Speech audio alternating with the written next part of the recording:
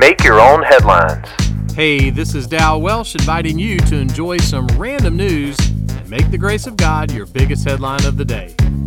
Today's podcast is sponsored by Morgan's Monkey Bread and the letter P. So, do you have a favorite pair of pants? Are they swishy pants? A recent article notes that from fashion models to your Uncle Rico, swishy pants have a leg up on the competition these days.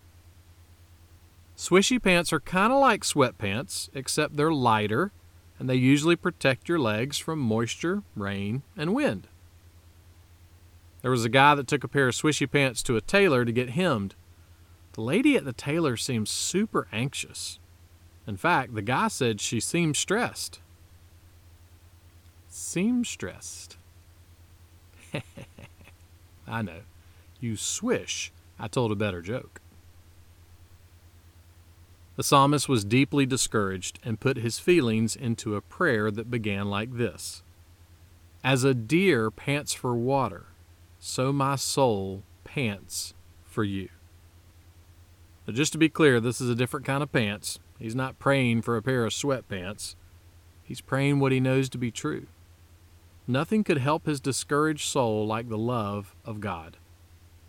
Like a deer desperately thirsty for water, he was desperately thirsty for the love of God.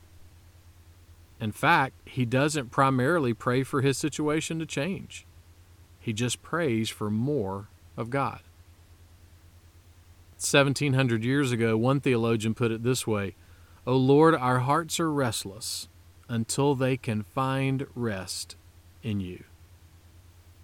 So, grab a pair of swishy pants, maybe some Zubaz, and when you seem stressed or discouraged, learn to pray like the psalmist, because the love of God is tailor-made for your soul. Make that one of your headlines today.